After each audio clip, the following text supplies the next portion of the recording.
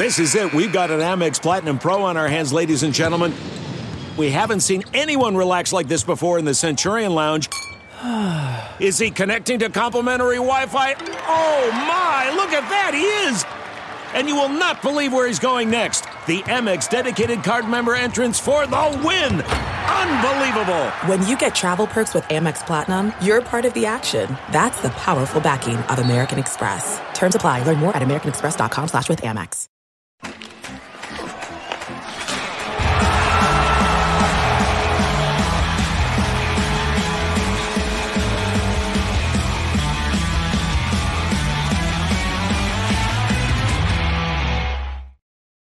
Hello, everyone. I am Jordan Hall, and you are listening to the latest Flyers Talk podcast. The Flyers are 2 games away from the NHL mandated holiday break, and they are in a position that I don't think many envisioned them being in with this rebuilding season. They are 18-10-3, and entering Wednesday night, they are in second place of the Metropolitan Division.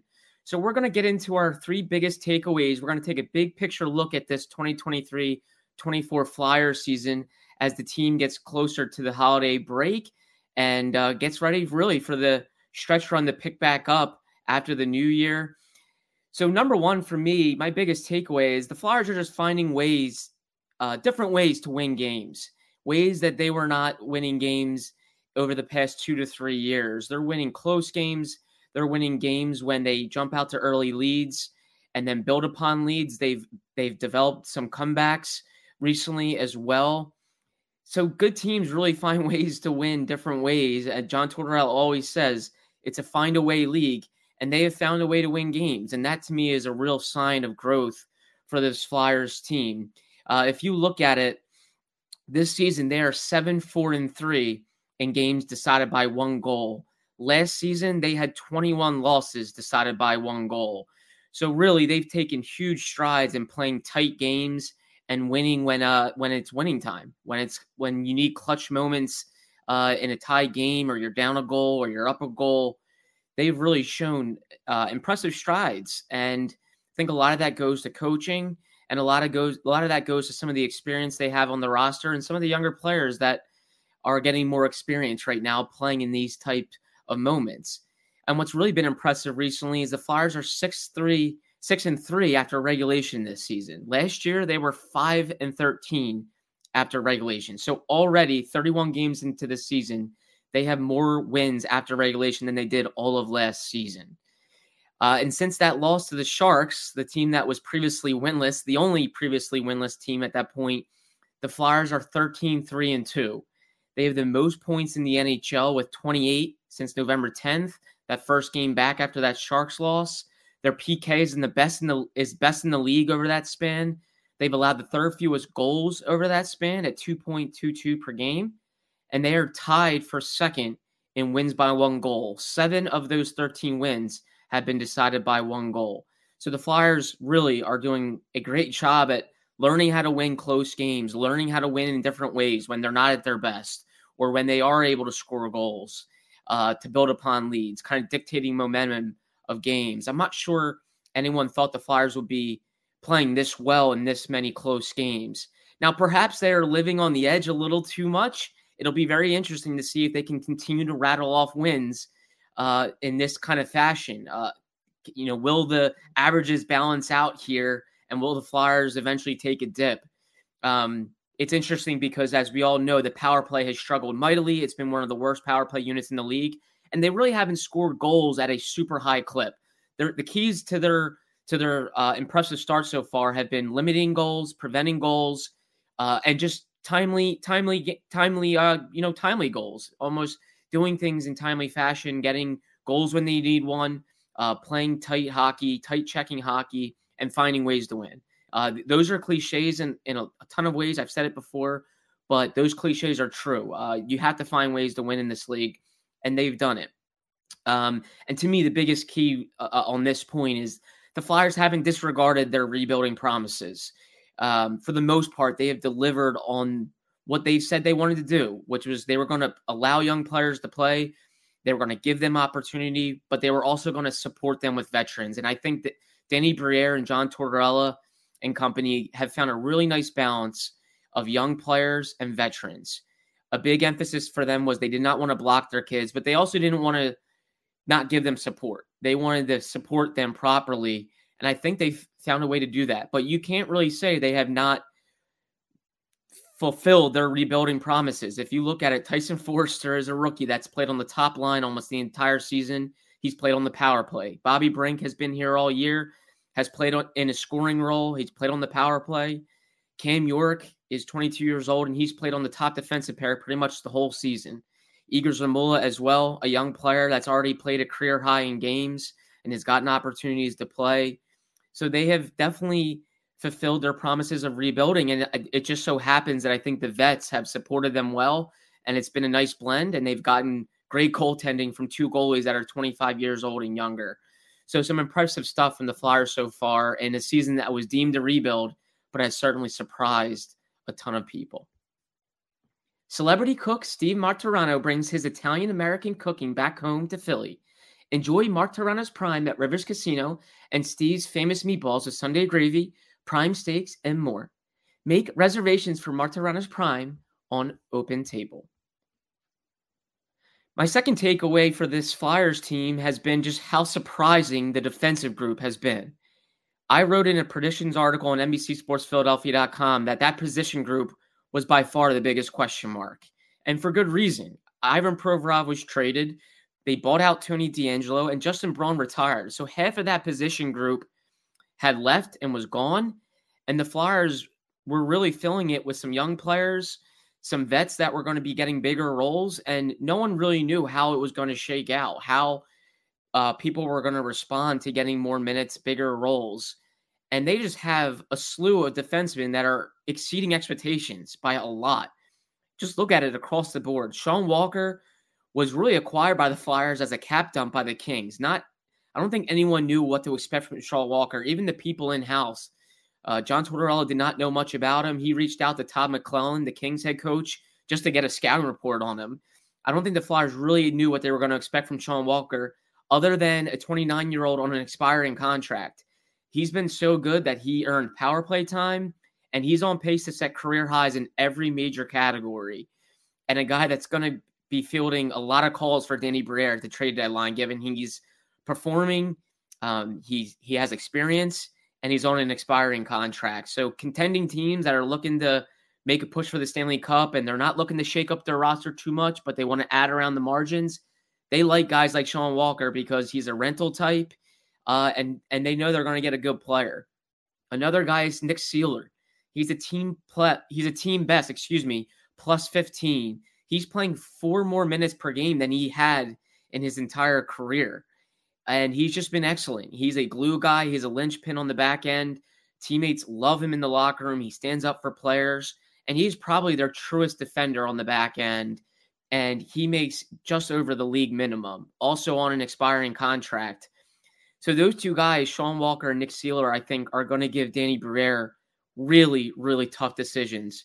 For example, if the Flyers are still contending come the March 8 trade deadline, if they were to move on from Nick Seeler because they could cash in on his value and kind of supplement their rebuild with a couple of draft picks, I think the locker room would be bothered a little bit by that because he is so beloved in that locker room and he has helped the Flyers get to where they are now. So it's going to be very interesting to see where the Flyers are come February, come March.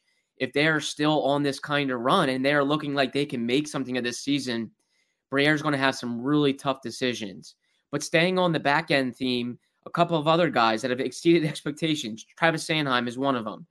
People strongly debated whether he was even a top pair defenseman. He's playing like a number 1 defenseman. His minutes have gone up drastically, and he's played well. He's played well with those minutes. He's 1 point shy of matching his point total from last season. That's in like 50 fewer games. He's been excellent, and he is looking like he's really reaching his prime. And then Cam York, as I mentioned earlier, a 22-year-old that is being featured on the top pair. Everyone knew York had more coming on his plate because of the Ivan Provorov trade, but it was certainly going to be telling to see how he handled it all. He's being featured in a top pair role. He's played on the power play for the most part, and he very much looks like a foundation piece. And then not to forget Rasmus Ristolainen, who is 11 games into the season. He missed the the start of the year because of an injury, but is playing well. He's grown exponentially, really, under John Tortorella and assistant coach Brad Shaw. And then there's Mark Stahl, the veteran on the back end, who missed time because of injury. But when he's come in there, he's played. He's kind of in a rotation right now with Igor Zamula, and that's really not a bad problem for the Flyers, is to have to decide between a young player like Zamula and then also a veteran like Stahl. It gives them opportunities to kind of mix and match, see if they can maybe spell a guy from time to time, especially in back-to-backs when the schedule picks up. So the defensemen have been excellent, really the anchor to this start for the Flyers, and it just happened to be the position group with the biggest question mark going into the season. And my third and final takeaway has been a recent trend coming up here. It's Cam Atkinson, a veteran guy that is well-respected in the locker room, one of the leaders in this locker room for the Flyers. He doesn't have a letter on his jersey, but he might as well have one. He's a guy that's played for John Tortorella in the past and is kind of a good buffer between, I think, coaching staff and players, a guy that can probably help young players out with his experience and also his experience with the head coach. But he has gone 16 games without a goal. And last night, on Tuesday night, in the team's overtime win over the Devils, he skated on the fourth line in the third period. So that is just really an uncharacteristic goal drought for Cam Atkinson. And we're not used to seeing him skate on the fourth line. And that told me that John Tortorella really figured he had to go with some other players there. He wanted to win that game. It was tight, and it went to overtime. And Atkinson played only 13:48, I believe it was. He played under 14 minutes. And Tortorella really relied on other players. He relied on some younger players because Atkinson just has not been the same goal-scoring threat. So that is something to watch. How do the Flyers use Atkinson here moving forward over the final two games before the holiday break? What does it look like when they exit the holiday break? Can they get Atkinson going? I do believe he's going to start scoring some goals, and he's an important player for them. When he's not scoring goals, don't get me wrong, he is still impacting the game. He plays the right way. He gets to the net. I think he's a very good example for some of the younger players the Flyers have on this roster. I know he's had a big impact on Joel Farabee. He the other day in the middle of a game, second intermission, his line with Farabee wasn't really going real well. Farabee was pretty frustrated, and Atkinson went up to him at second intermission and said, hey, let's just control what we can control, and that's playing the right way, and I think the goals will come. Lo and behold, Farabee scores a big goal in the third period to tie the game, and the Flyers go on to win it. So that's just an example of Atkinson's experience kind of trumping sometimes when he's not scoring. But that'll be worth watching. How do the Flyers use Atkinson? How do they get him through this funk? I think players like Scott Laughton and Cam Atkinson can definitely chip in more from a scoring standpoint, because if you look at it over the grind of the season, they're going to have some young players go through funks. They do have some young players that are inexperienced. A couple guys like Forster and Brink getting their first full taste of an NHL season. They still have guys like Tippett and Farabee that are young, Morgan Frost. The roster is young up front, and when those guys do hit somewhat of a wall, you're going to need players like Atkinson and Laughton, experienced guys, to provide some depth and kind of fill the void while they struggle. So it's going to be really worth watching Cam Atkinson and Scott Laughton moving forward here and see how those veteran guys can impact the lineup when they're not scoring, and then how they do impact the lineup when they are scoring. So those are my three biggest takeaways, as the Flyers are just 2 games away from this holiday break. 2 more games on Thursday and Friday, Nashville at home, and then Detroit on the road. And then after the holidays, the Flyers are back in action next Thursday in Vancouver. We'll have all the action covered on the Flyers Talk podcast right here. A big thank you to Ben Berry, my podcast producer and guru. He's always flexible with our time and always clutch for us. Thank you so much, Ben, for everything this year. And Flyers fans, of course, as always, thank you so much for listening to the latest Flyers Talk podcast.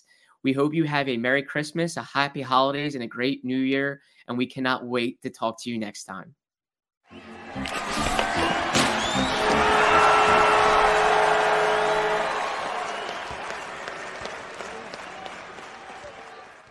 There are some things that are too good to keep a secret.